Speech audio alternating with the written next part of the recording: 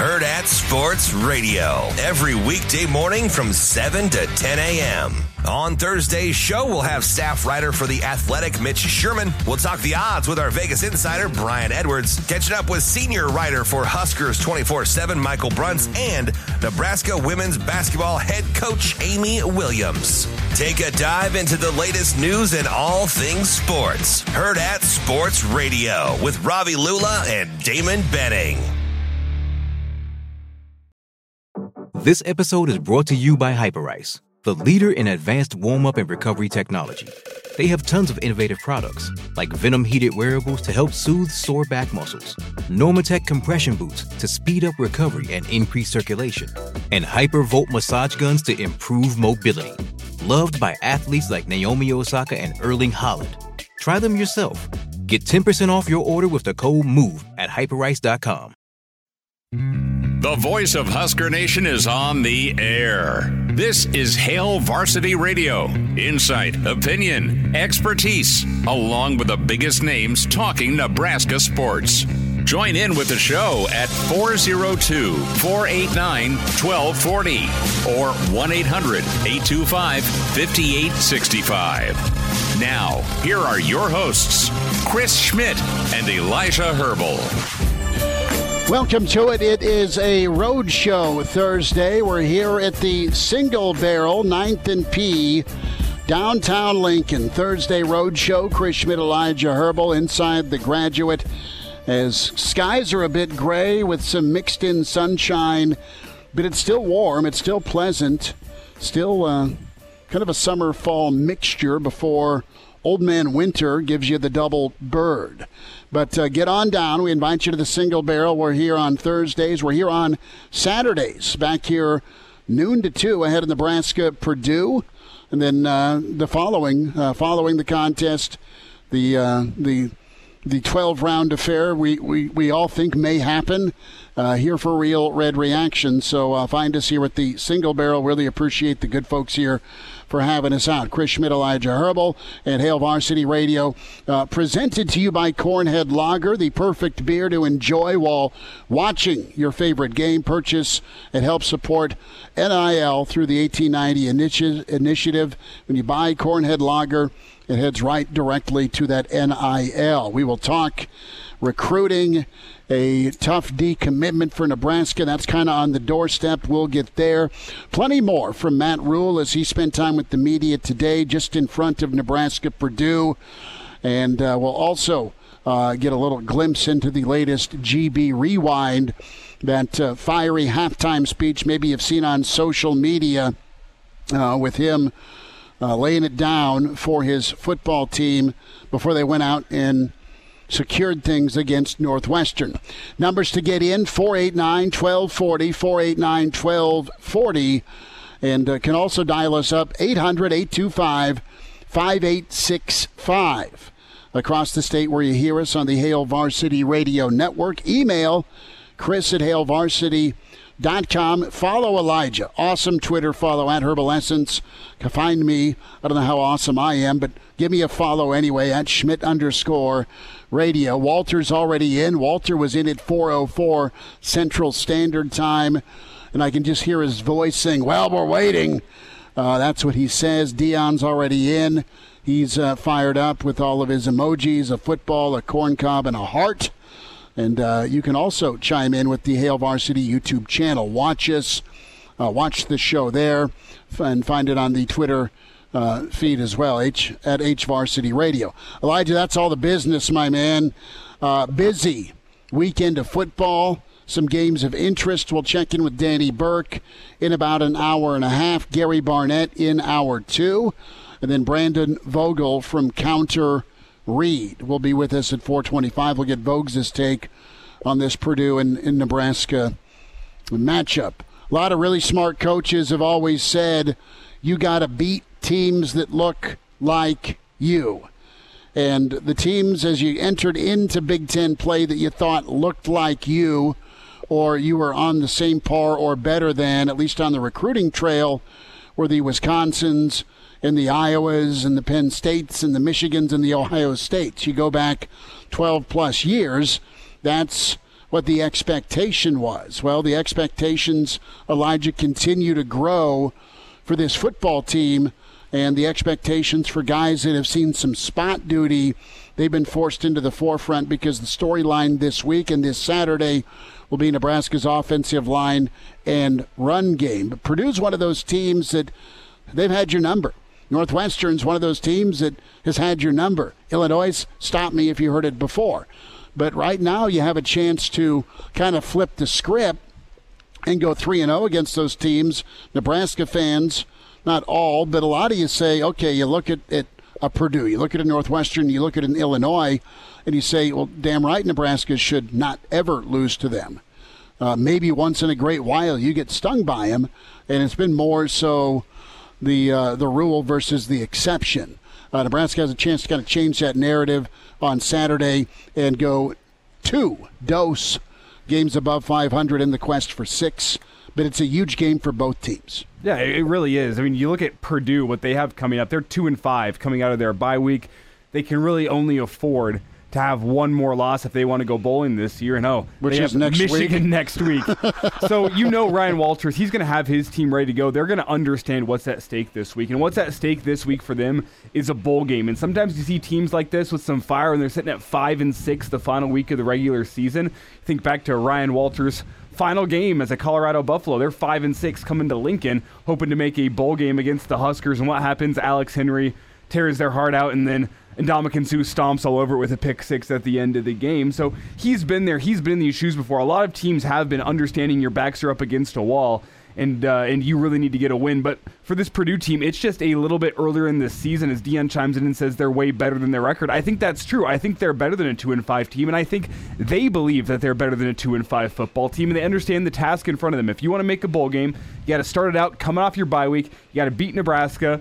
You got to take your lumps against Michigan, if we're being honest here. Regardless if they know your play calls or not, you're going to take your lumps. And then you follow that up with Minnesota, Northwestern, and Indiana to close the year. So the toughest task among the 4 remaining games that you have to win is probably Nebraska, and they get that coming off of a bye week. They're going to know the task in front of them. They know it's going to be crappy weather. It's going to be Big Ten West football, and it's going to be kind of that risk aversion story for both of these teams and who wants to win a game. Who's going to make fewer mistakes on Saturday? That's probably the question, and I think Purdue knows coming off a bye week what their task is in order to make a bowl game. It's don't make mistakes and go win a low-scoring battle. Don't make more mistakes than Nebraska, I guess I should say, is what their goal needs to be if they want to win this football game. And they have a bowl game in front of them still, despite what their record looks like. But the most important game remaining on their schedule is this upcoming Saturday. Brian chimes in. Saturday marks the battle of the 2 most disturbing mascots, Little Red versus Purdue Pete. Purdue Pete is perfect for Halloween. He's got that little Michael Meyer twinge to him, the look into your eyes, those dark, soulless eyes of Purdue Pete. Never been a big fan of Little Red. Now I understand the kids love him. I get it. Totally get it. I can dig Herbie. Grew up with Herbie. Little Red always, wore me out. But Purdue Pete's just kind of crazy and scary. And, I mean, you have a history of astronauts and brilliant math people that have gone to Purdue. And they have their history. They've kind of been a spot where a lot of good quarterbacks have come out of. Hudson Card, what is he all about coming in? I know he's an athlete. I know he's another Texas quarterback that found his way to Purdue. And he may be the best quarterback. He probably is the best quarterback, aside from Shedeur, Nebraska has faced this season. And how does that play into what Tony White and the Nebraska defense can do? Nebraska's been really good against most teams they've faced. They've had really good moments. They've not been lights out their first 2 games, but they've flipped it. So Nebraska needs to really set the tone defensively and offensively. Yes, take care of the football and run the bleeping ball. And I think Brian brings a good point in terms of that scare factor with Purdue Pete. Like, is Nebraska going to be playing scared because you got Purdue Pete on the sideline? He looks creepy, and I don't think Lil Red. I don't think Lil Red is the second most disturbing mascot in college football. I think that's a little harsh. Have you guys seen the Clemson Tiger? That mascot, the one that looks like he just got done smoking a whole bunch of crack. Yeah, he's a cracked out Tony the Tiger. That's exactly what. That might be the most disturbing mascot in college football. Purdue Pete's also got the hollow eyes, the 1,000-yard stare.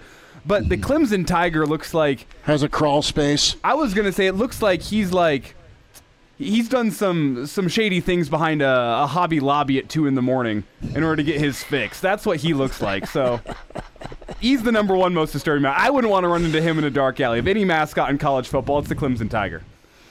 Elijah, why are we being so specific? We both know where the old Hobby Lobby's located. Why are we picking out South Lincoln? Why are we going right there? Oh, pretty good. Or nothing against our friends at Hobby Lobby. I mean, if you want to save money on framing, okay, free shout-out Thursday. But we're here at the Single Barrel inside the Graduate Hail Varsity Roadshow Thursday. So...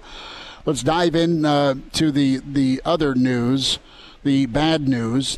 It's not good whenever you have a decommitment. In Nebraska's case, this is the decommitment number 2. You had the kid down in Kansas flip to Kansas State. I'm sorry, I'm whiffing on his name, but you got Caleb Benning last week, so that's pretty awesome. You have Kewan Lacey, 4-star back, decommitting from Nebraska. He's a Texas back, the Lancaster Texas stud, and he's been really locked in on Nebraska since June 26th. Nebraska able to outlast Ole Miss and Arizona State and Baylor. He's a top 330 prospect, according to On3, and he's just outside the top 25 when it comes to the 2024 running back cycle. And you had Lacey post a heartfelt thank you to Nebraska and Nebraska fans, but he's reopening his recruitment. And it sounds like, Nebraska was in early along with an Ole Miss and a Baylor, but B, his film has continued to pick up some steam. This season's going well for him, and Ole Miss keeps knocking on the door. Florida is not taking no for an answer, and old St. Nick at Alabama is also high on Lacey. So, in one hand, that's a big-time credit to Nebraska being out and early with their evaluation and connections in Texas to have a commitment from this kid. But the other side of the scale is, man, you haven't kept him. And kids are going to look around, and you know what? Nebraska will keep the door open. They'll handle it the right way. And you have Coach Kevin Smith is from the Miami region. He's at Ole Miss. Right now, he's pretty enamored with how Ole Miss is using their backs, not only their run game, but their passing game. You've seen Alabama kind of pick up some steam. Florida's got a huge game against Georgia right now. And right now, Nebraska's offense, it's not that you're not going to be featured or used, but right now, Nebraska's offense is pretty tough to watch. And if you're a kid in Lancaster County or Lancaster, Texas, thinking about making his football living in Lancaster County, you're rethinking that a bit. And Nebraska's just going to have to keep doing it on the field with wins. And Nebraska's going to have to keep developing relationships and keep that door open for Lacey. I don't know how high Lacey's been on the board for Florida or for Alabama, but clearly he's on their radar now. And Ole Miss has always kind of stayed after him with the offense Lane Kiffin and company are putting up. Yeah, I think reading in between the lines here in recruiting, Nebraska got the commitment from Kewan Lacey back in late June, as you kind of laid out. Since then, his recruiting has not died down. He's still had a host of suitors. He's had a host of offers. There has been one that he has posted up on his Twitter page. That was an offer to the University of Florida. That's the only offer he has officially gone public with, despite the fact that it sounds like he's gotten more offers since he's committed to Nebraska than just Florida. I think you can read in between the lines and understand that whenever a kid does post up the fact that he's got an offer from one school and he's not posting it from the others, that school is probably immediately closer to the top of his board than the other ones. And I think they're probably in the driver's seat, the school that convinced him to decommit from Nebraska. And they've had some serious recruiting momentum over the past couple of weeks. That 2024 class for Florida, they just picked up L.J. McCray, who is a 5-star defensive lineman, the number 6 player in the country. He's from Daytona Beach, Florida. They also got a 5-star quarterback, the number 2 quarterback in the country, in DJ Lagway from Willis, Texas. And then they got maybe the number 2 defensive back in the country as well, a 5-star in Xavier Filsme from McKinney, Texas. So you see the momentum. Those are all guys that have committed. I shouldn't say all guys that committed this season. They picked up McCray, and then they got the defensive back over the summer as well. So you see the 5-stars in the boat there. You like what you got in Florida. You post up the offer. I think Florida's probably in the driver's seat for this recruitment, is probably why Kawan Lacey chose now to decommit with some of that momentum they've got there. So that's my read from 5,000 feet up. I'm not on the ground. I haven't talked to the kid at all. I'm no recruiting expert, but something tells me Florida's probably in the driver's seat. Yep, Florida's been hot after him. You've got a McMoo, Rule finds talent early. Some decommits are going to happen, but there's no reason they can't lock those kids back down after they take the chance to look around. Double-edged sword of getting in first. That's what we were kind of touching on. Thanks for the comment. You have Montana Husker weighing in on the Lacey decommitment. If the coaches and players are going to say it, so do the fans. Kiwan is gone. Okay. What's next? So Montana Husker fan is moving on, but he's a guy that you want to keep in the class, and you just got to let him look if he wants to reopen his commitment. But Cutter kind of nails it here with it is what it is. With the transfer portal, you never know where a kid will end up in the future. He may go to Florida in a year, be back with us. We have to focus on who wants to be here. That's from Cutter chiming in on this stream. And while I don't think that's necessarily like, this kid, he liked Nebraska, he's off to somewhere else, so be it. Like, it's a disappointment whenever a kid decommits, especially a kid as talented as Lacey. And I don't think it's necessarily, maybe he's going to come back to us in the transfer portal here in a year. I just think you understand that whenever you have things like decommitments, you know what, you're late on some kids, you don't like any running backs in the process now, there's going to be a boatload of names in the portal, and there's going to be a boatload of names that Coach Matt Rule and company like. So maybe it's not Lacey that comes back in the portal, but if you can't clean this up before the end of the recruiting cycle, you can't get a running back that you like, you understand that you have the transfer portal as a Band-Aid down the road. And that's what makes these decommitments hurt a little less whenever you can get a guy that's been a strength and conditioning program at a college level for 2 years. You get him in the boat right away. That might be more valuable than a freshman anyway with where Nebraska's at.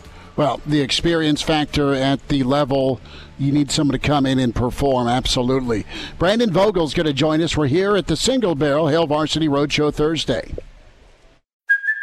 Hey, it's Kaylee Cuoco for Priceline. Ready to go to your happy place for a happy price? Well, why didn't you say so? Just download the Priceline app right now and save up to 60% on hotels. So whether it's Cousin Kevin's Kazoo Concert in Kansas City, go Kevin, or Becky's Bachelorette Bash in Bermuda, you never have to miss a trip ever again. So download the Priceline app today. Your savings are waiting. Go to your happy place for a happy price.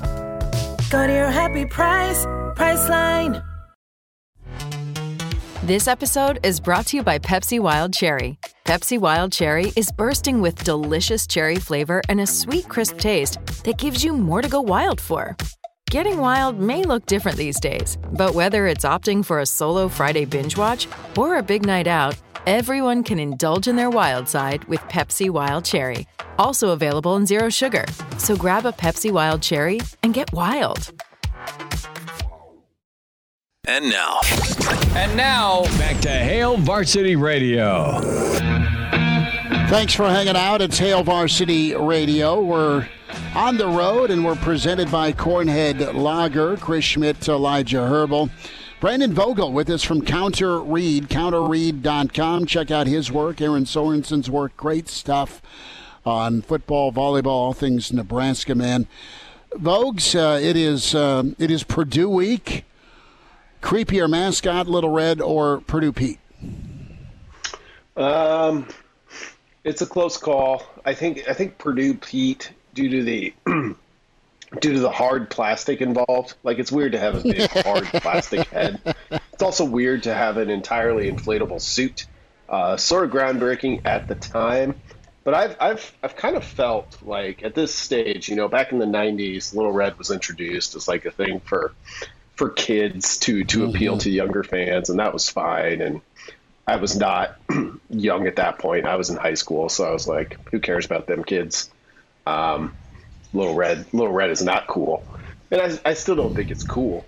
But I think at this point it's old enough, like you should just kind of steer into its kind of creepy cult status a little bit more. And we've seen it. Nebraska, I think, has a my colleague Aaron Sorensen posted a photo of this during the home opener. They'll put the big little red eyes up on the big screen when teams are kicking opposing teams are kicking field goals. Like, I'm here for it all. Let's just steer into the weirdness of Little Red. Well, okay, Brandon, follow-up question to the mascot question. Purdue Pete, is he the creepiest mascot in the country, or does that title belong to the Clemson Tiger with his drug-addicted eyes? The Clemson Tiger belongs up there, though I'm not even sure he's like the shadiest cat mascot. I might give that to Penn State. Oh, which is like Penn State's whole thing. It's like we don't put anything on our helmets except for a stripe. We don't have anything on our uniforms except for numbers. It's the whole shabby chic thing. So I get it. It's on brand, but you just look at that Penn State Nittany Lion, and it's like, I've seen high schools with mascots that look much more expensive than that. It looks like the cat that Will Ferrell wore in Old School. I mean, to be honest, without the fire, of course. It looks like a homemade Halloween costume. It's like whenever my mom was like, we're saving money on Halloween costumes this year. We're not going down to the store. We're going to make them ourselves. The Nittany Lion is what you get. Yes, I am I love dogs, but, based on ownership, I guess I would have to call myself a cat person, so I like cats. The Nittany Lion looks like the kind of cat you don't want to see on the street. Scott Kelly chimes in. Little Red does look kind of like a cult leader, doesn't he? I can't go where I really want to go with what I think of Little Red. I'll just the moment Tom Green had fun with Little Red back in the late 90s in front of Danny Nee and the world was pretty funny. We'll just leave it there, and if you remember what I'm talking about, God love you. Moving on from Mascot Gate to thoughts on Nebraska-Purdue. Folks, what are you thinking expectation-wise? Ledge and I kind of got into it. We also want to get your take on Kewan Lacey's decommitment, but all right, what's a good day for the Nebraska offense on Saturday? To use Matt wheels Rule's are turning. To use Matt Rule's basis for comparison, one more point than Purdue has. I mean, it really might be that way. I mean, obviously, like the giant wild card in this game is just who won't be there for Nebraska. Like, nobody. If Matt Rule came and said, we're going to give 3 starting offensive linemen and our leading receiver at the moment just a break.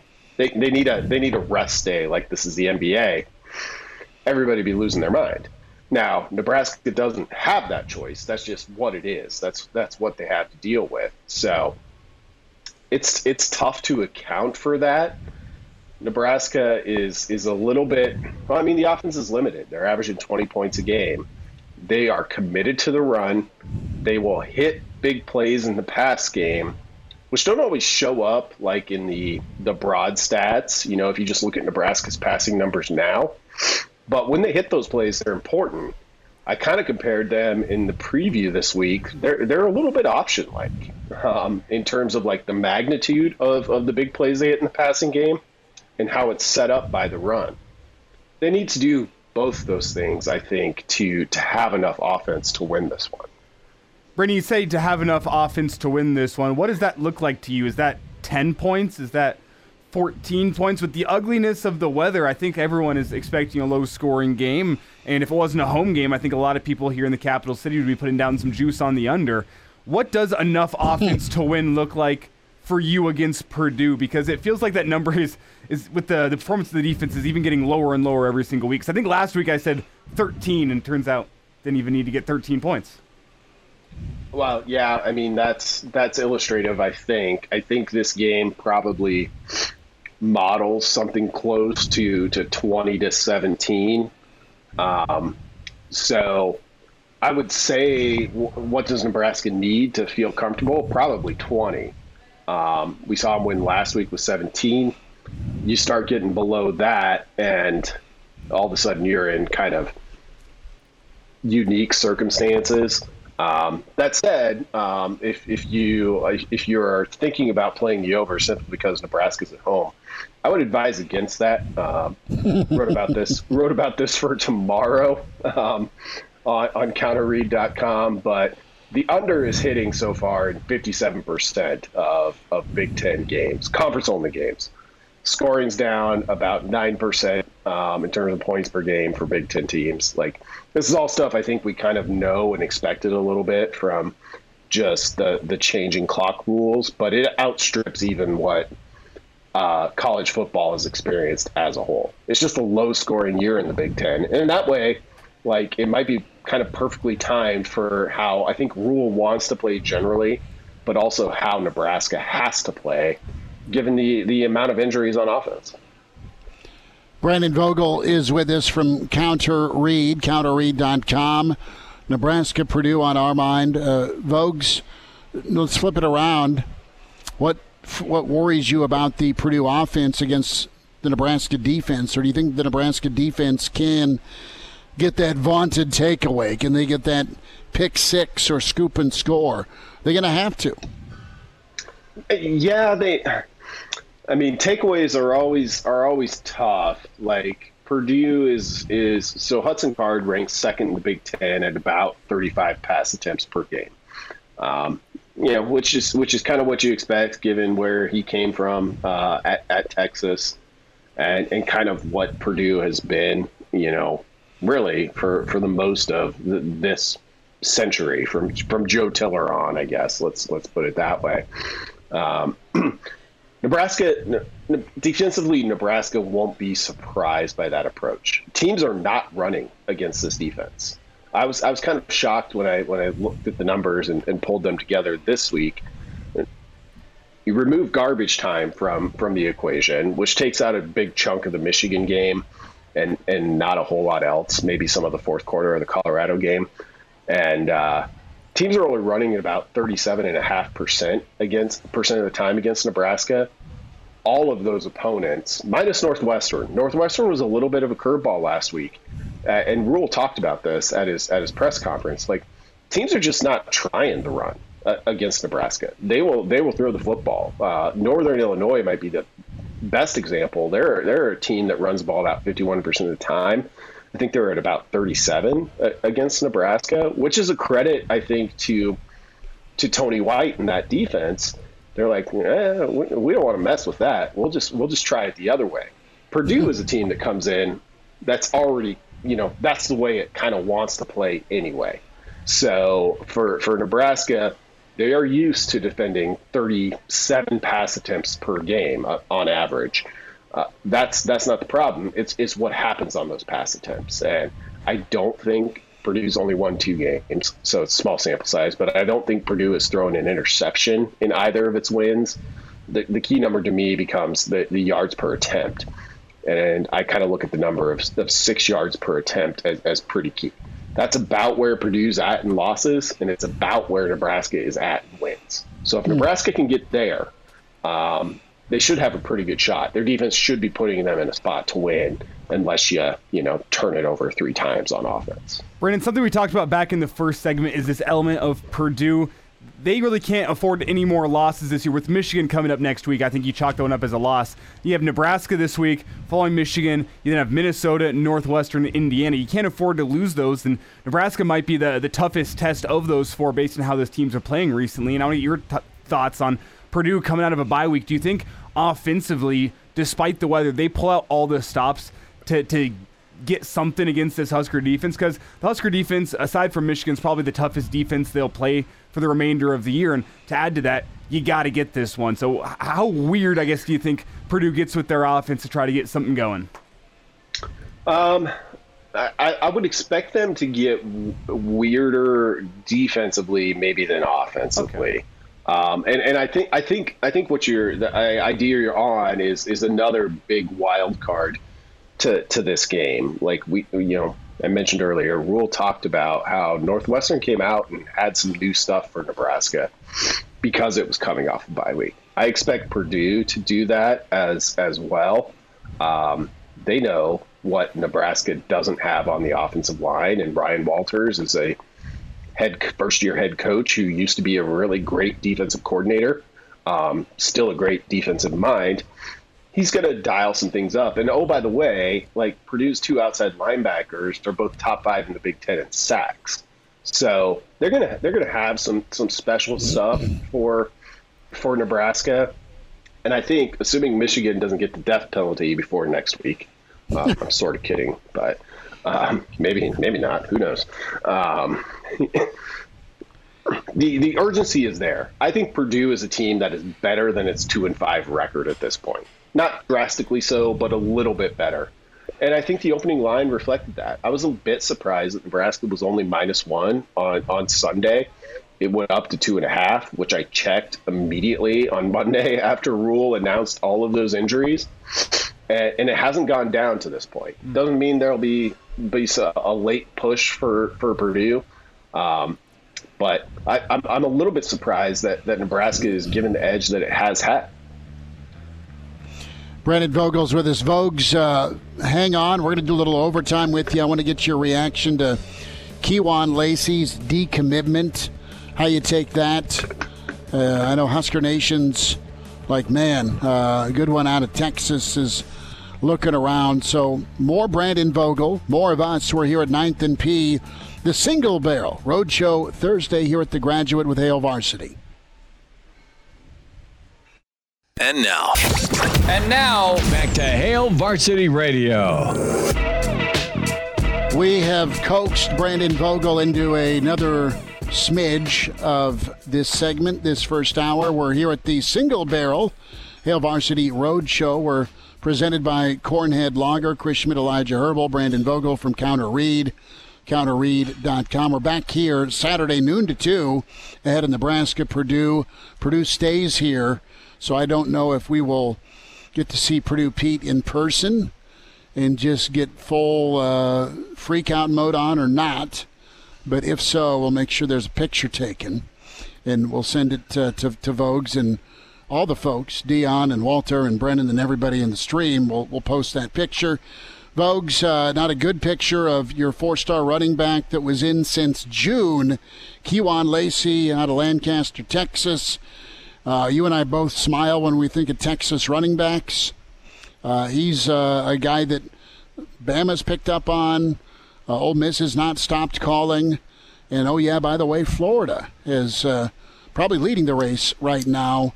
Your reaction to what the predicament Nebraska's in here with such a high-level back decommitting?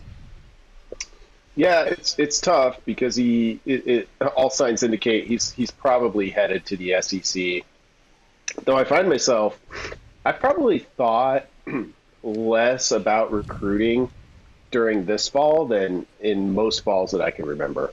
And I think some of that is, a first-year coaching staff. I think some of that is the slight momentum Nebraska currently has on the field itself. And some of that's also how Rule talks about it. I think the big one that's out there that, people wring their hands over, of course, is Carter Nelson took the unofficial to Notre Dame. And, you think about that one and Rule's kind of like, we want the guys that want to be here. And if that's not just coach speak, and I have no reason to think that it is, it kind of becomes how I personally have to define recruiting. And you're going to have some decommitments in this current era, because Nebraska, I think, is trending a little bit upwards right now. I don't think they're going to win out or anything and become the hottest commodity on the local recruiting market by December or anything, but they're trending slightly up because you can address some needs through the transfer portal. Maybe this is foolhardy of me, but I kind of find myself shrugging a little bit at any decommitment just because they're going to happen. And maybe I'm wrong on that. Brandon, we had a thought in from Cutter whenever we were discussing this in our first segment, saying essentially with the transfer portal now, it makes all these decommitments less and less important because either this kid could come back in a couple of years or you could go find somebody else in the transfer portal that you like that also has some college experience under their belt to boot. Is that fair? I think it is fair, and particularly with, there are some programs out there who are really about like our solution to whatever our current situation is, whether you're like mediocre and should be good, if you're bad and hoping to get to mediocre, or if you're good trying to get to great, is like, well, we just got to recruit better.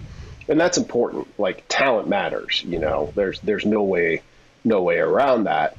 That said, this Nebraska's current staff is one where I don't think they're going to, sacrifice, this is OOU, one of us, to use one of their own acronyms, just to get a guy who's, better than any running back they've recruited over the past 10 years or whatever. And, not saying that's the case here, but just as an example, like, they're not going to chase talent just for talent's sake. And that might seem obvious, but I think it's a key differentiation between two different approaches. Vogues, tell us what's happening with Counter Read as we say goodbye. CounterRead.com. Let folks know how they can get involved. Yeah, you can check us out at CounterRead.com. It's a new venture from myself and Aaron Sorensen. Twice weekly newsletter for paid subscribers. Paid subscribers get access to everything. We end up doing about four newsletters a week. Free subscribers get a chance to check it out. But if you want access to everything, we would love to have you join as a paid subscriber. And coming tomorrow, I kind of mentioned it a little bit in the earlier segment, took a look at scoring in the Big Ten and where things are at with that. And how, got a little bit into how that might change next year with the addition of 4 Pac-12 teams, 3 of which, oh, by the way, are among the 7 teams averaging 40-plus points a game. So that'll get interesting. And then made my Big Ten picks for the week, for whatever that's worth. It's hard picking against the spread, and I'm not out here trying to tell you I know anything more than anybody else, but I'll at least take up the fight each week. Love it. Vogues, you take care. We'll talk on Saturday. Thanks for the time. Thanks, guys. Have a good one. There he is, Brandon Vogel from his football office.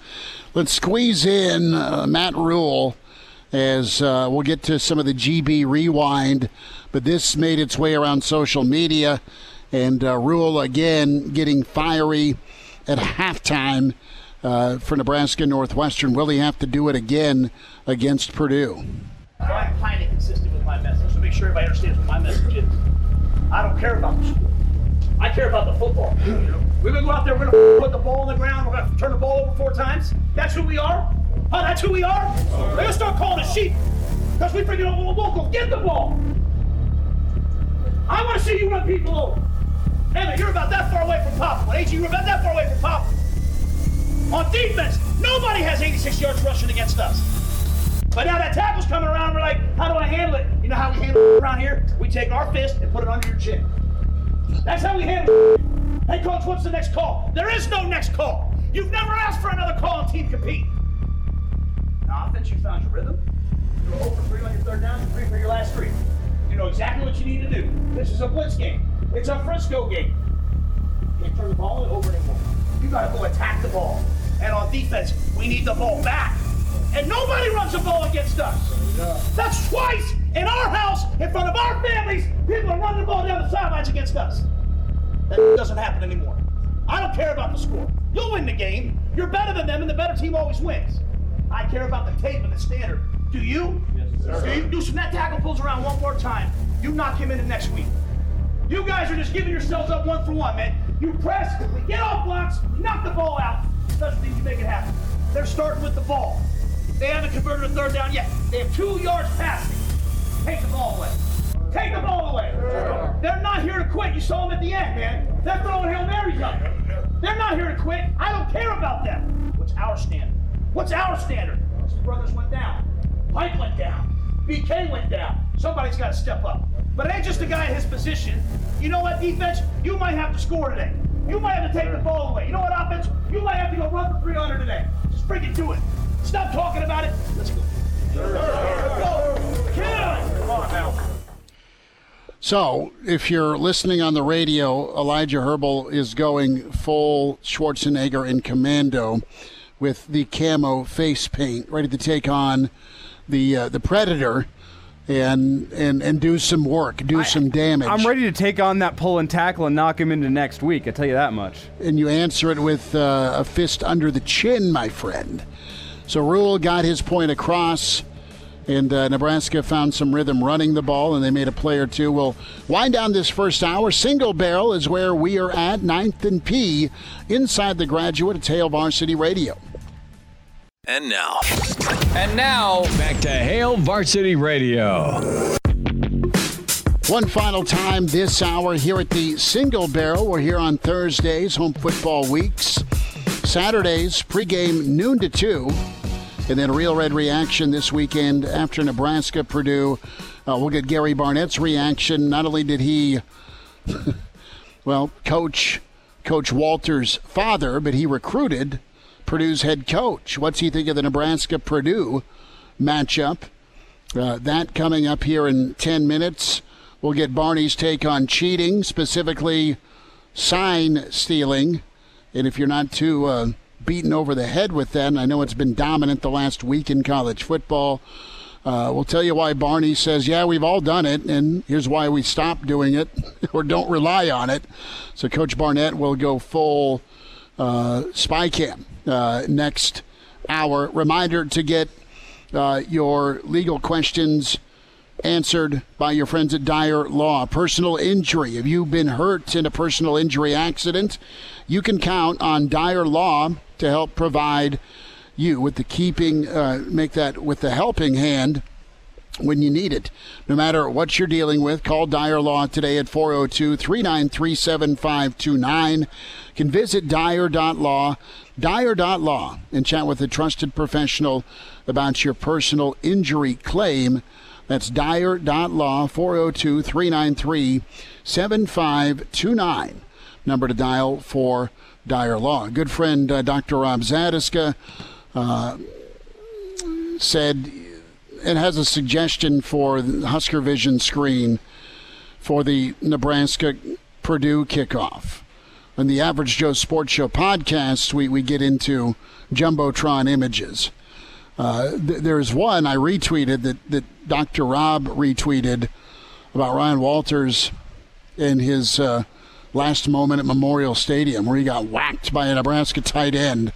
And can that be part of the lead out, part of the tunnel walk for this upcoming ball game? But Elijah, a lot to get into in this second hour. We'll get some best bets with Daddy Burke and more from Gary Barnett on all things Nebraska, Purdue, and some weekend thoughts as well. Are you you got a hankering for a steak, or are you thinking a little whiskey, or have you gone there yet? Have you thought about dinner? I was. Let's make sure I turn my mic on here before I speak. That's usually a pretty big key to being heard on the air. So it took me a second, but I got there. After 5 years doing this whole radio thing, sometimes you still forget. Anyway, in terms of dinner, I do have some leftover chicken, which I have meal prepped. I made a fantastic honey mustard chicken that I'm down to the last of right now. The problem being if I go through the rest of that, then my lunch plans tomorrow are completely derailed. So I got to figure out, maybe I will go get myself a steak. We'll see. I haven't quite thought that far down the road here. I do have a workout I'd like to get done tonight. So really the world is my oyster with football being on tonight. Who is the Thursday night matchup tonight? I don't know. I should know that. I don't like Thursday night football sucks. I've said this before. Some people are like, oh, well, it's better than no football on a Thursday night. And sometimes that's the correct answer. Sometimes I think that's true, but then other times I watch the game and I go, I would have preferred to have a free night. It's Bucks and Trey Palmer and Buffalo. Buffalo smarting after New England. Kind of surprised him. That could be an interesting matchup. That could be an interesting matchup. We'll see. Baker Mayfield going to upstate New York. Trey Palmer, 3 catches, a $112 and 2 touchdowns. Maybe. Gary Barnett, cheating, sign stealing, Harbaugh, Purdue, Nebraska. Next hour on Hail Varsity.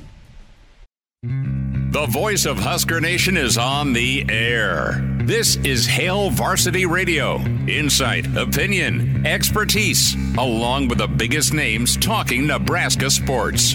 Join in with the show at 402-489-1240 or 1-800-825-5865. Now, here are your hosts, Chris Schmidt and Elijah Herbal. Back into it, hour two. It's Hail Varsity Radio. We're on the road here at Single Barrel, getting ready for Nebraska-Purdue. Let's talk some college football and some Big Ten with the coach, Gary Barnett, long time at Northwestern and Colorado. He's currently color analyst for the Buffs. Coach, how's the week been? How you doing? Well, we've had 2 weeks to try to get over this doggone game with Stanford, where we had a 29-point lead and blew it completely in the second half. I mean, it was a disaster. But, the sun comes up the next day and, your chores are still there and you still got to do what you do. And so now we're getting close to where we're ready to go play again out in UCLA. Yeah, we'll get into that UCLA matchup as Chip's got a phenomenal defense, and they got a young quarterback, but UCLA's right there. A lot of heavy hitters in the Pac-12 this year. Coach, I want to start off with Michigan and get your response to, the situation, the accusations, some of the evidence with Harbaugh, Michigan, and just the program itself. What's your take on this? It's been going on about a week. Stuff kind of started breaking late Thursday and early into Friday, and it's continued to grow. Yeah, I know, and really, the big part of this, the most important part is if there's a rules violation, the rule is that you can't go out and forward observe the team you're playing in person, which was a rule put in the 1990s when we were all struggling.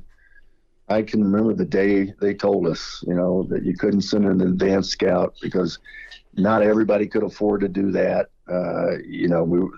We weren't making great TV money per school. So the NCAA was trying to level the playing field as much as they could. So they eliminated the forward advanced scouting. So that's been in place for a long time. Everybody knows it.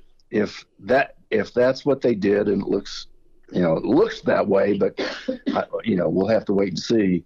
Then that's a blatant violation of the rules, and that's what needs to be addressed. However you address it, as far as stealing signs go, college football has been they've had their head in the sand for almost 30 years. Why we can't, we can't use any video or anything like that during the game. We can't use an iPad like they do in the NFL and in high school. We don't have the microphones in our helmets. It's crazy. We are way back in the dark ages from that respect. And if you had the helmet the helmet speakers with the quarterbacks and a safety or whoever you designate, you don't have signs. Secondly, you could speed up halftime. You could make everything more efficient if you could have tablets on the field and look at audiovisual stuff like everybody else does. So stealing signs, everybody has done it. I've done it. It's really difficult. It's a bigger deal. It sounds bigger than it really is, because trying to implement a game plan or trying to implement information that you have to your team within the amount of time that's out there. And I've tried it. I've tried it both ways. I've tried to do a game plan based on what we knew about signals, but you just can't do it. It's not practical to get the information in soon enough for the players to be comfortable with the call that you're making. And the other thing is, if you're wrong, once, your players are never going to believe you again. And so, because all you got to, really, you try to do pass or run. That helps you the most. Mm-hmm. And our information about what personnel groups, that obviously helps you, but nobody complains about that. what they worry about is the fact that you may know a pass or you may know a run is coming, and then you can pin your ears back if it's a pass, and you can not cover the pass if it's a run. You add a guy into the box, but the one time you're wrong, I'm telling you, I could remember looking at the guy who was good at doing that and saying, "That's it. We are not doing this anymore," because they just threw one over our heads and we thought it was a sweep. So, it sounds, intriguing and mysterious and espionage-like and all this, and like it really helps you. And I'm telling you, we all agreed, all of our staff, both schools said, it's just not worth it. And so the violation here is the violation, and that's sending somebody out, and that's what needs to be addressed. Gary Barnett's with us, Hail Varsity Radio. We're live at the Single Barrel. Coach, what team did you steal signs from, and who do you think, did anyone get James Bond-esque with you guys trying to steal signs at either spot? I ran the plays in with players. So I just, we're not, and people who signaled, they're just setting themselves up for it. If they don't change their signals, then shame on them, dude. Criminy. I mean, everybody knows it. It's just part of the game.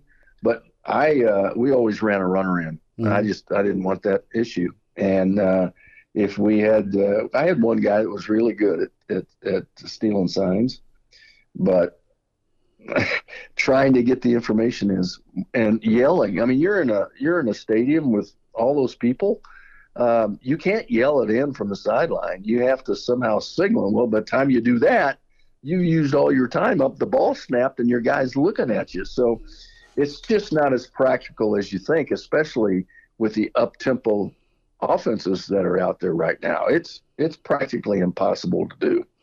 Coach, I want to get your thoughts on, what happens next. You've got three entities that could make a decision here on Michigan and the accusations and the evidence. You have the NCAA, you have the College Football Playoff, you have the Big Ten, and from a swiftness standpoint, I think the guy that could make the call the quickest here is Tony Petitti, and he's got to weigh the league. Like, there's 11 instances alleged where teams were violated in person with the advanced scouting.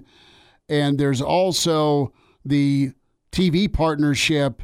Is Fox, for example, going to be wild about Michigan, undefeated, number one in the country, co-number one in the country, not being allowed to play in a conference title game? And then you got the College Football Playoff that'd be ticked off. So what do you do if you're Petitti?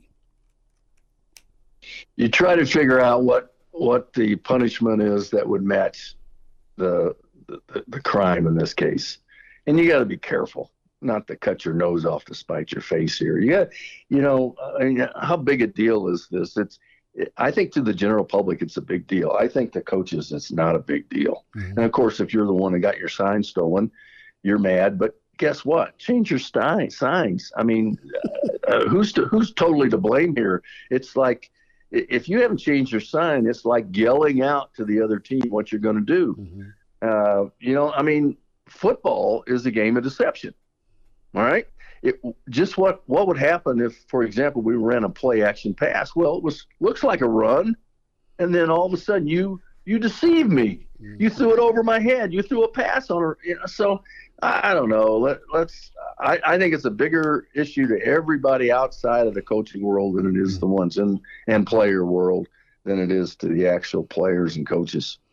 Do you think Michigan should play for a championship? Should they go unbeaten or get to the title game?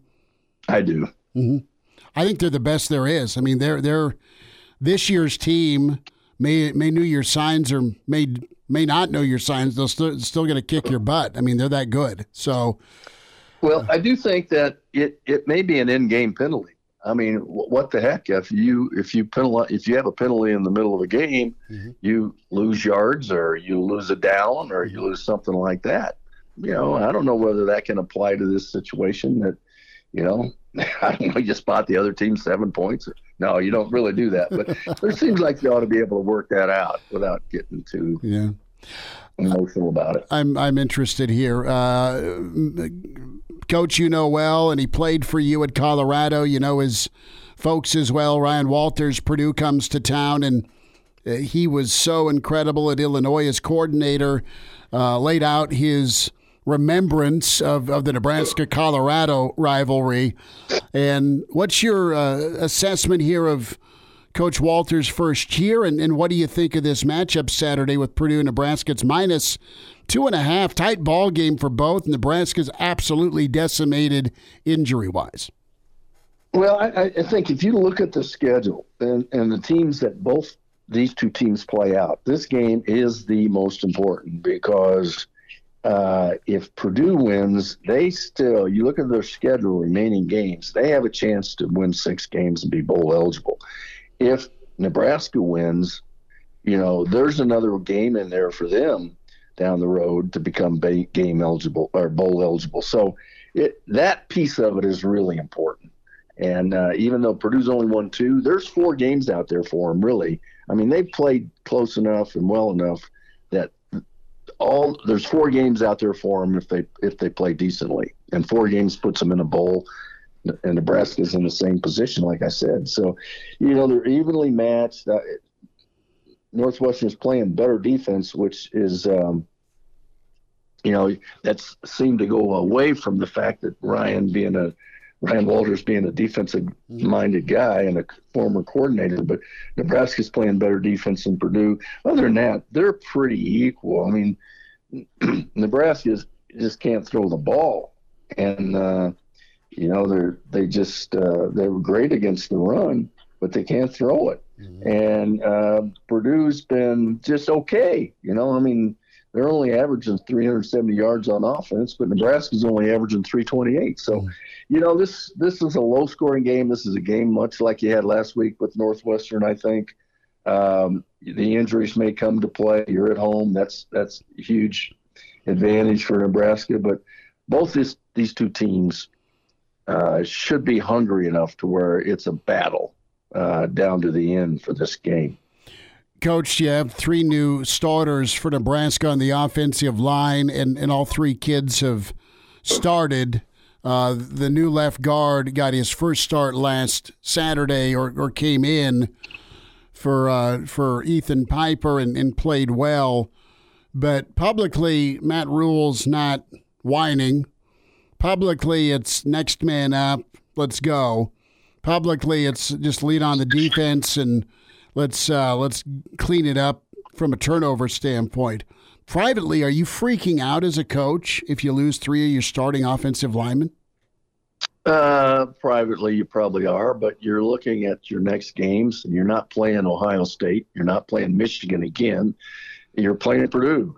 It's sort of like playing yourself in practice. So you can pretty well see how you're going to play based on how you practice, because you're practicing against the same kind of team that you're going to play this weekend. And that's pretty much true for both teams. And it's pretty much true for the games you need to win to go to a bowl. So there isn't much difference between who you need to beat and who you are. And now it comes down to playing and actually executing, and the breaks. Who turns the ball over, who can run the ball best. Those 2 have the advantage. So the team that turns it over probably isn't going to win. And even though you survived last week with more turnovers than Northwestern, but you weren't playing a very good team. So, this team isn't much different than Northwestern, and it's not much different than yourself. So it comes down to how the game unfolds. You never know. That's why everybody comes to watch. Gary Barnett with us, Hail Varsity Radio Roadshow. As we're here at the Single Barrel, we'll have some more thoughts with Coach, get his take on some of the weekend games, and for sure check the podcast out, Spotify, iTunes, Google Play, where you can get the audio portion, the video, Hail Varsity YouTube channel or Hail Varsity Radio Twitter. Chris Schmidt, Elijah Herbal is Barney laid out what he thought of the Michigan. Brandon chimes in on some of Coach Barnett's thoughts and just the Michigan topic. Chris, is Michigan was given one win a year the last 3 years because of these signals. Does that give them a game changer when it comes to recruits to win this year? I think they should be given 3 losses.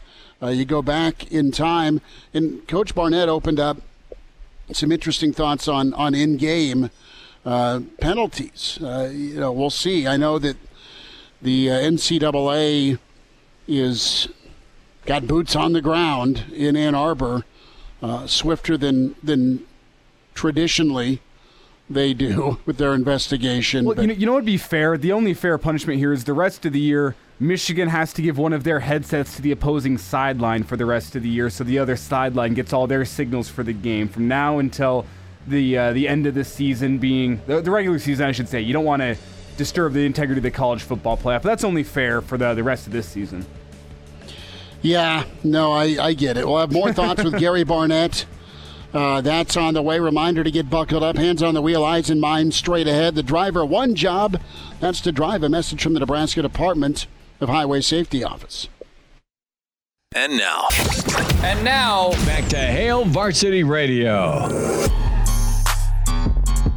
Gary Barnett, couple minutes, Hail Varsity Radio. We're talking Nebraska, Purdue. Coach, interested the practice philosophy, and Coach White, the defensive coordinator for Nebraska, touched on just, all right, there's a lot of flack floating around out there towards the offense with, averaging 18 points a game and all that good stuff. And he's like, look, they've really prepared the defense. The defense is as good as it is because of the offense.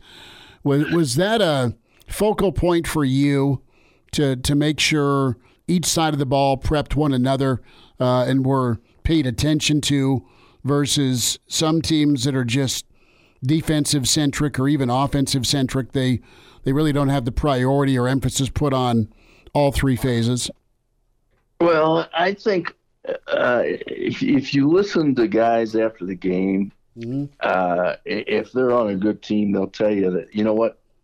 Yeah, we won this weekend because every week we go against somebody that's better, and we're playing against a really good offense or a really good defense every day, and we see them. It's not just for one day on a weekend. So I think iron sharpens iron, and that's you need that. When we were good, our defense was hard to run against in practice.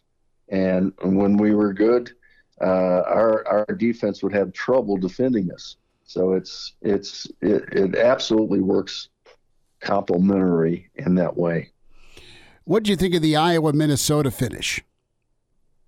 I thought Iowa totally got the shaft in that deal. I looked at that. I was listening to it on the radio going home and from a grandson's football game, and it sounded bizarre, but what the heck, I couldn't really see it until I got home, and then I saw it. I said, oh my gosh, there's no way that kid signaled for a fair catch. And they are so emphatic about you getting your hand above the shoulder. Mm-hmm. He was telling everybody where the ball was, get away from it. You yell a word that everybody knows means get away from it.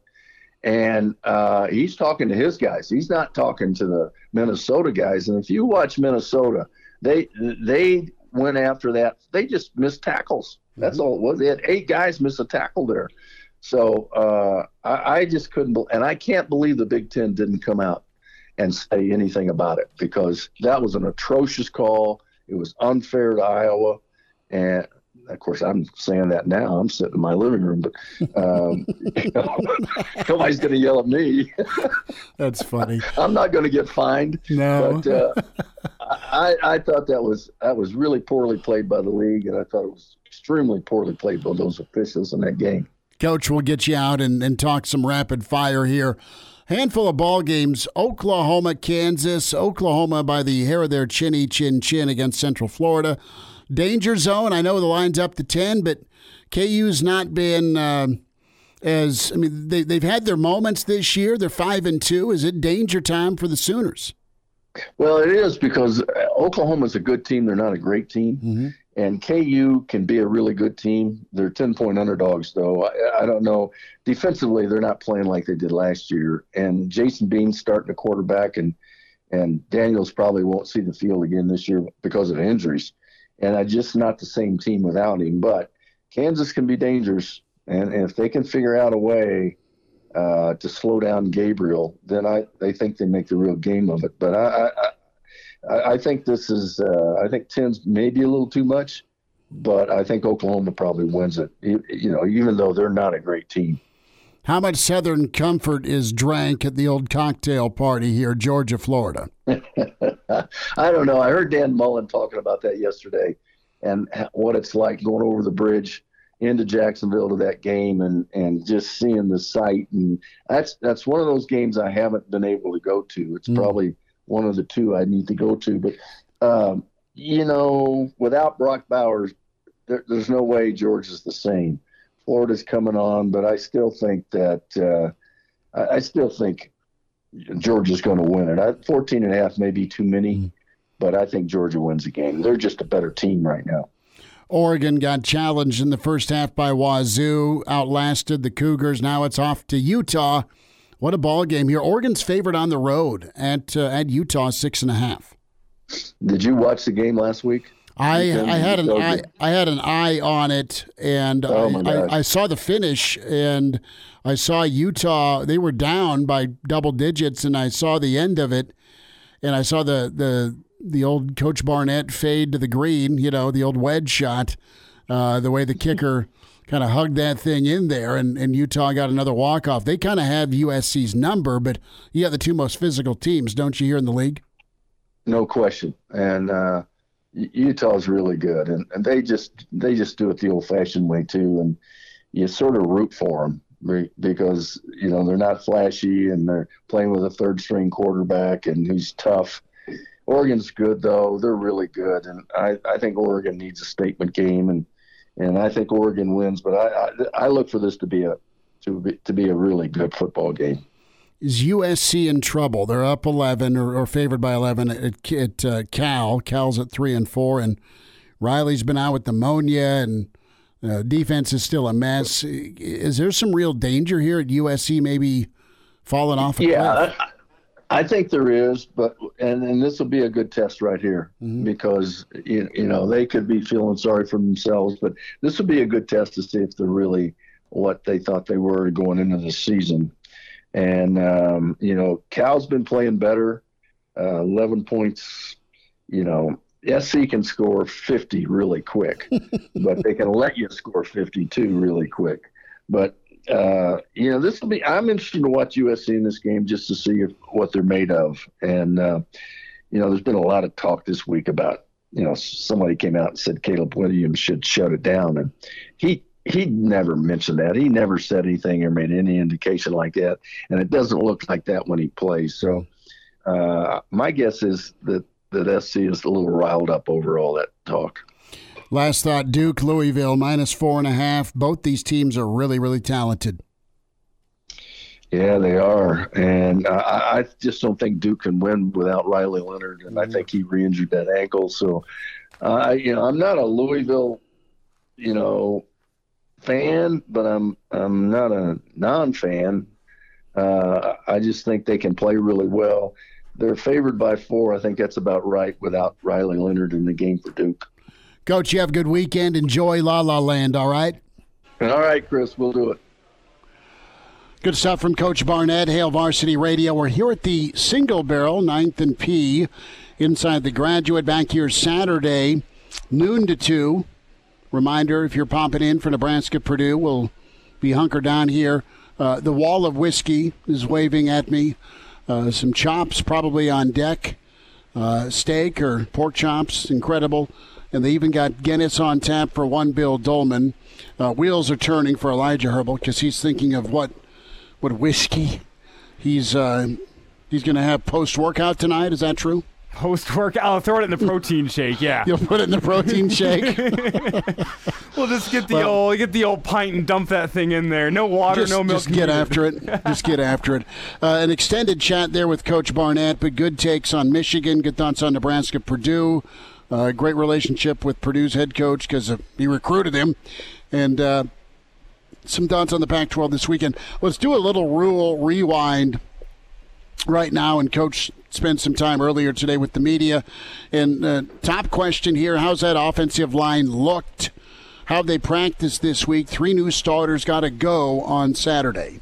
The new guys on the offensive line have practiced hard all week. We've had 2 really spirited practices and full pads to get that work done, and, they needed that, and they've stepped up. And just as important is the next group, like the next group of guys. And I know, really excited. Like, again, I don't want anyone to get hurt, but as I said to the team, thank goodness last week Justin was prepared, and Henry was prepared, and Malcolm was prepared. So, hey, Tyler Canuck, you need to be prepared, and Jacob Hood, you need to be prepared, and Gunner and Sam and all those guys, Joey Mancino, all those guys are prepared. So good week. Excited for them to go compete against a great defense. So this was pretty fascinating. I know we touched on it earlier in the week, but Rule on the scout team. I mean, that is the epitome of hands-on and trying to evaluate, and he's not been afraid to call guys up from scout team to game action. And more from Rule on, why he's doing time on the scout team.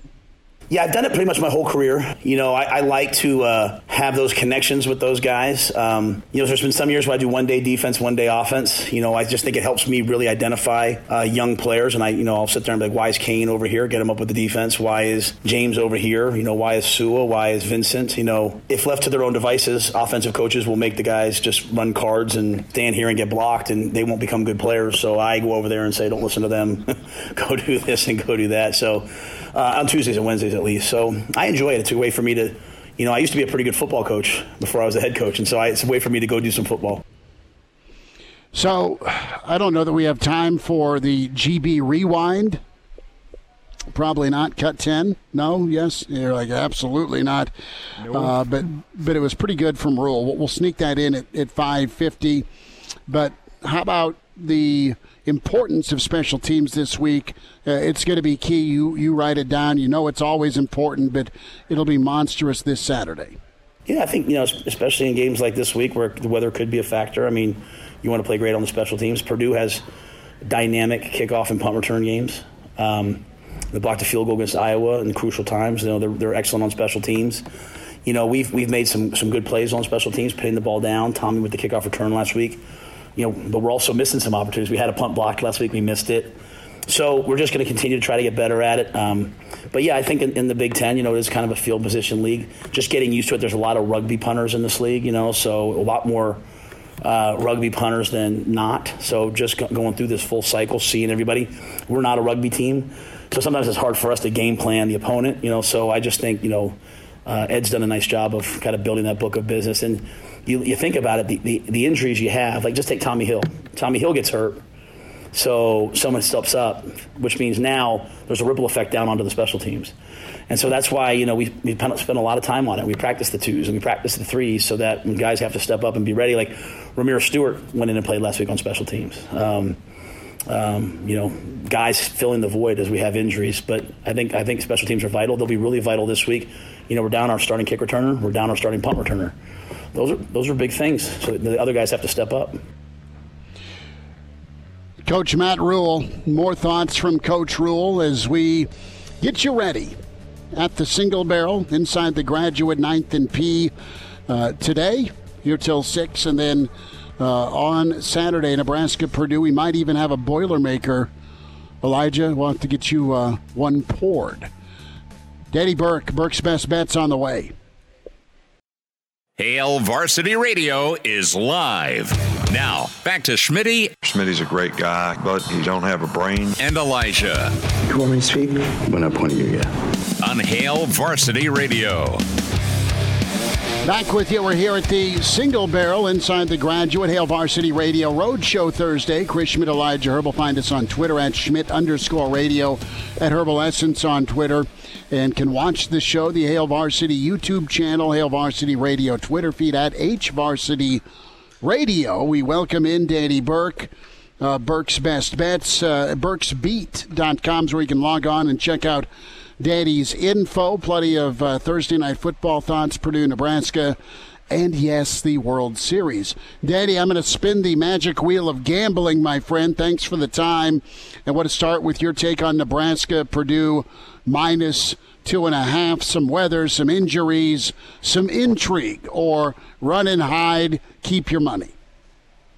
Yeah, I am getting involved in this game, guys. Originally, I was looking for an angle to bet Nebraska, but kind of as you alluded to, Schmitty, these injuries are scaring me off. And the worst part about it is, of course, that it comes in the trenches, and that, as we know, is a key cog for any team, but especially a team like Nebraska that needs to run the ball successfully. So that's what, again, didn't make this as convincing of a bet in terms of going on the side of Nebraska as it typically would be.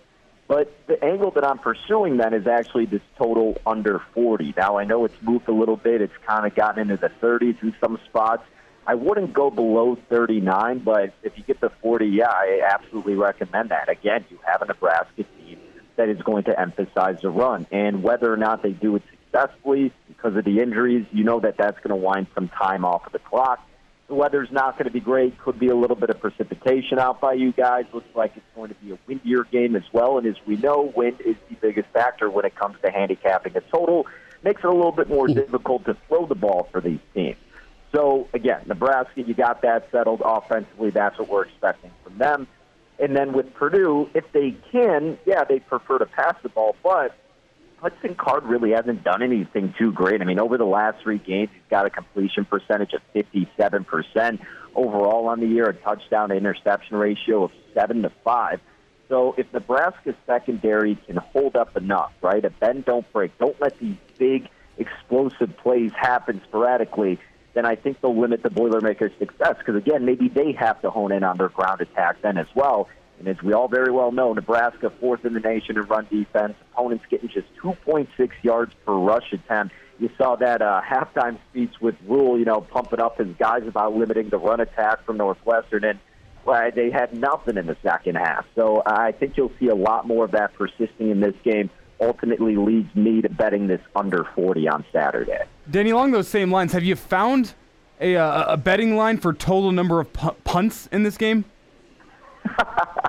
Man, I don't think you could put that number high enough. I mean, there's always like a classic, with these Big Ten games where people take the screenshot of like the ESPN game cast where it's like fun for possession.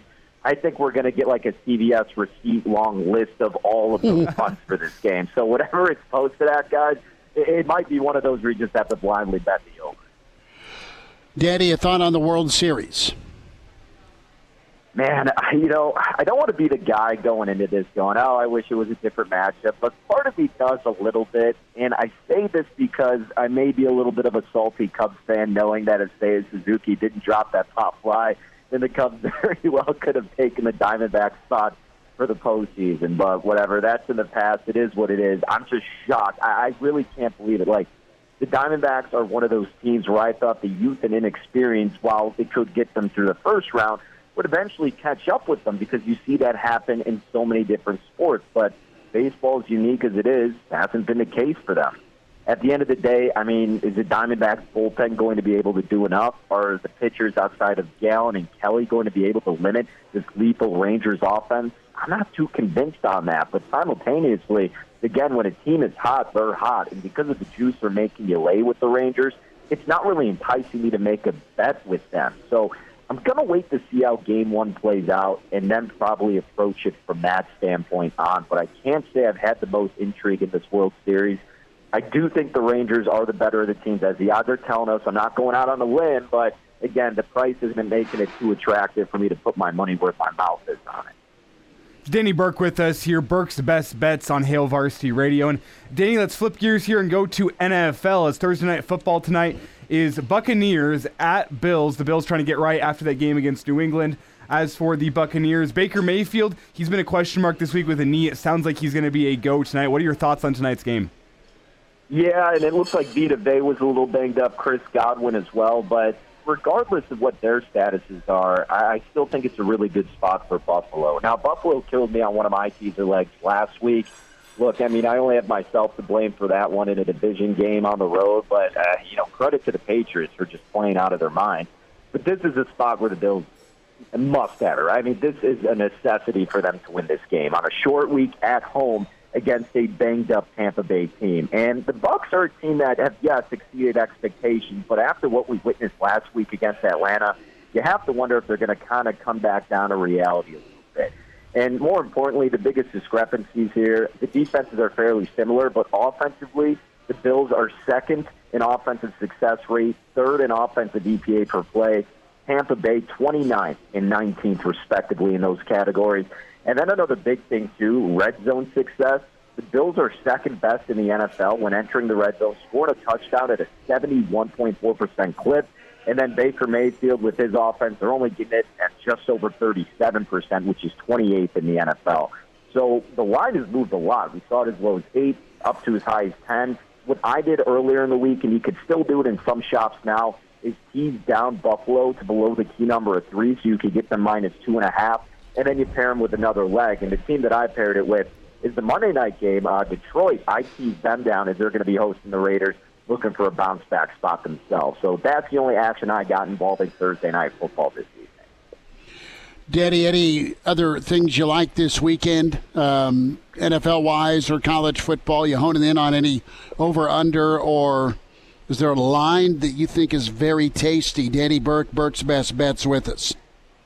Yeah, so I actually just added a couple player props onto the website, and I really like this Isaiah Pacheco angle with his receiving yards against Elijah's Broncos here. The Broncos have not been that good at defending running backs in the passing game. They're allowing opposing tailbacks just under 7 receptions for over 55 receiving yards per game.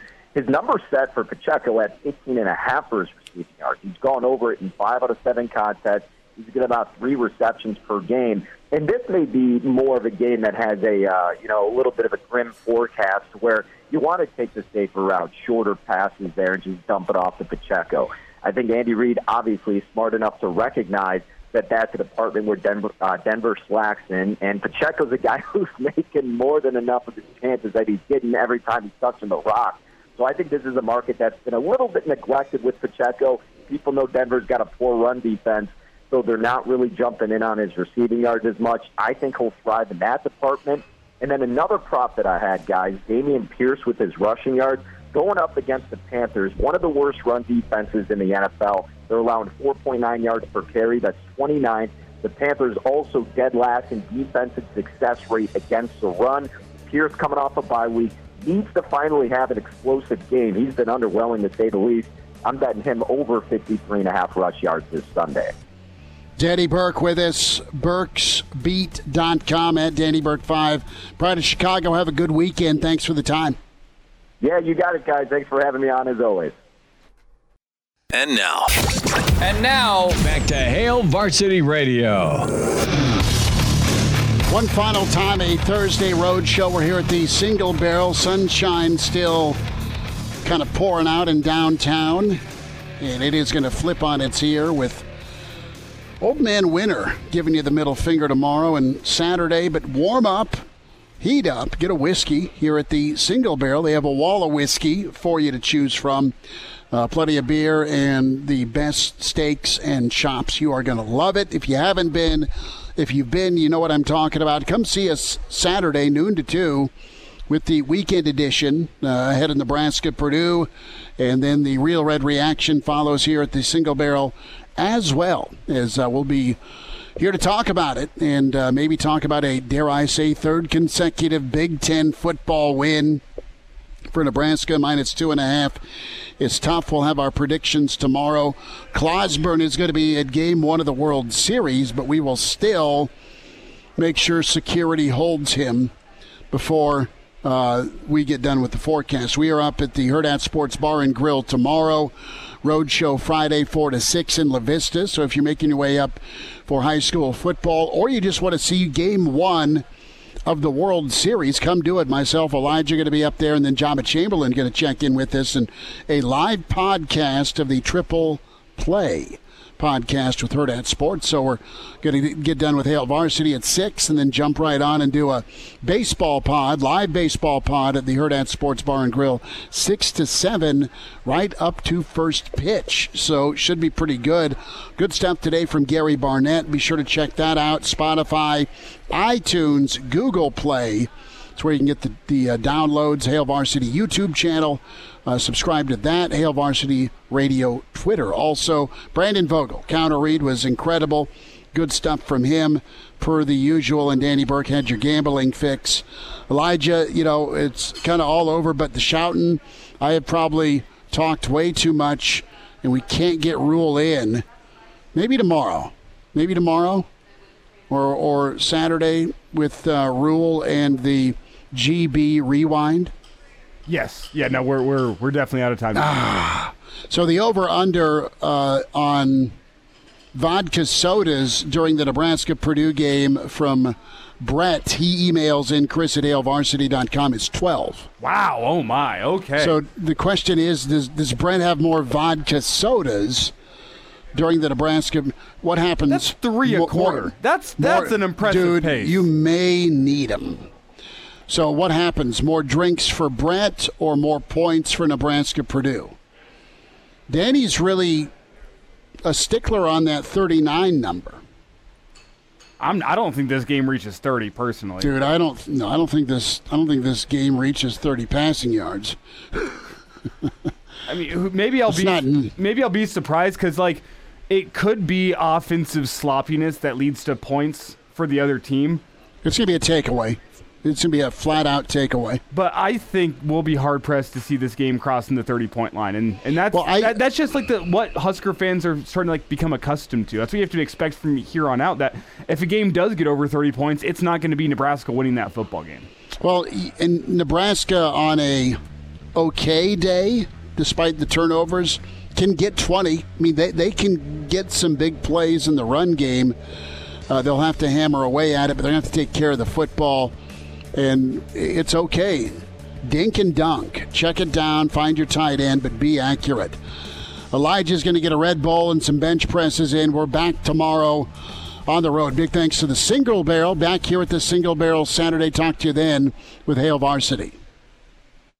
A Huda Media Production. Herd at Sports Radio, every weekday morning from 7 to 10 a.m.